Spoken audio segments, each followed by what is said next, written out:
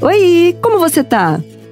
Eu espero que esteja bem e muito animado para embarcar nessa jornada gastronômica com várias receitas deliciosas para você fazer ou compartilhar.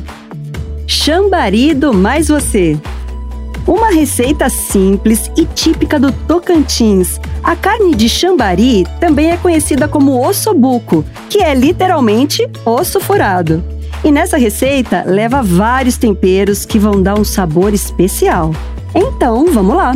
Para o tempero da carne, você vai precisar de 50 gramas de tempero completo, que é aquele pote que você acha no supermercado, 2 cebolas picadas, 1 xícara de chá de água, 1 pimentão verde picado, pimenta do reino moída a gosto.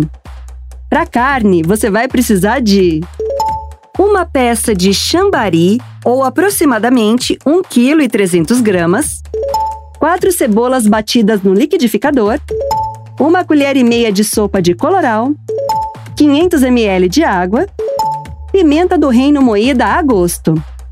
Chegou a hora do preparo!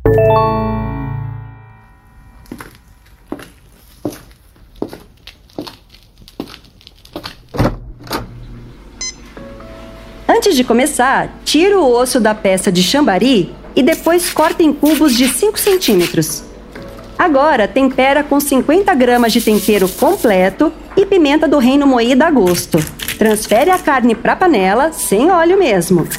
No liquidificador, coloca 1 xícara de chá de água, 2 cebolas médias picadas e 1 pimentão verde picado. E bate até ficar uma mistura homogênea. Despeja essa mistura na panela com a carne e leva para o fogo para cozinhar por mais ou menos 2 horas. Vai vendo de vez em quando se a carne já está macia. E se já tiver, pode desligar o fogo. Separa a carne do caldo e deixa o caldo esfriar bem, para você conseguir tirar toda a gordura que vai se formar na superfície da panela. Aí, volta de novo a panela para o fogo médio, com o caldo e a carne, e junta 4 cebolas batidas no liquidificador, 500 ml de água e 1 colher e meia de sopa de colorau. Tempera com um pouco de pimenta do reino a gosto e deixa cozinhar.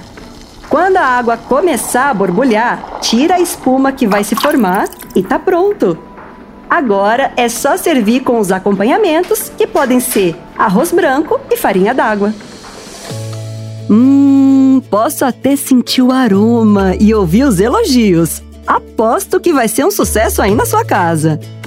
E quando quiser cozinhar e aprender qualquer receita, já sabe onde vir, né? Até a próxima!